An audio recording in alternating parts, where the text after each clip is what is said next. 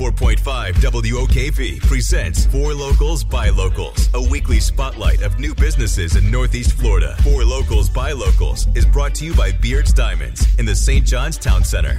Owner Peter Jacob started the new year opening his doors to his premium cigar lounge, Second Wind Cigars, located on Hendricks Avenue in South Riverside. It was like walking into the unknown.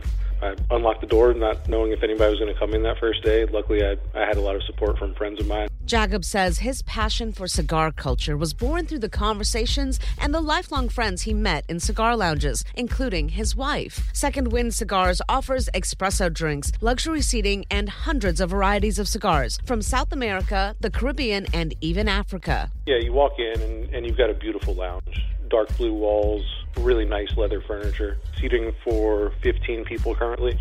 We've got lockers for our members to store their cigars, to store their accessories in. We're also doing espresso-based coffees. So you've got all these amenities for the lounge itself if you want to hang out. And then you see the humidor with over 400 different cigars. Jacob says he hopes to share his love of cigar culture with anyone who visits Second Wind Cigars. If you have a new business that you would like to spotlight on Four Locals by Locals, email us at news@wokv.com. Shafalika Botnagar, 104.5 WOKV.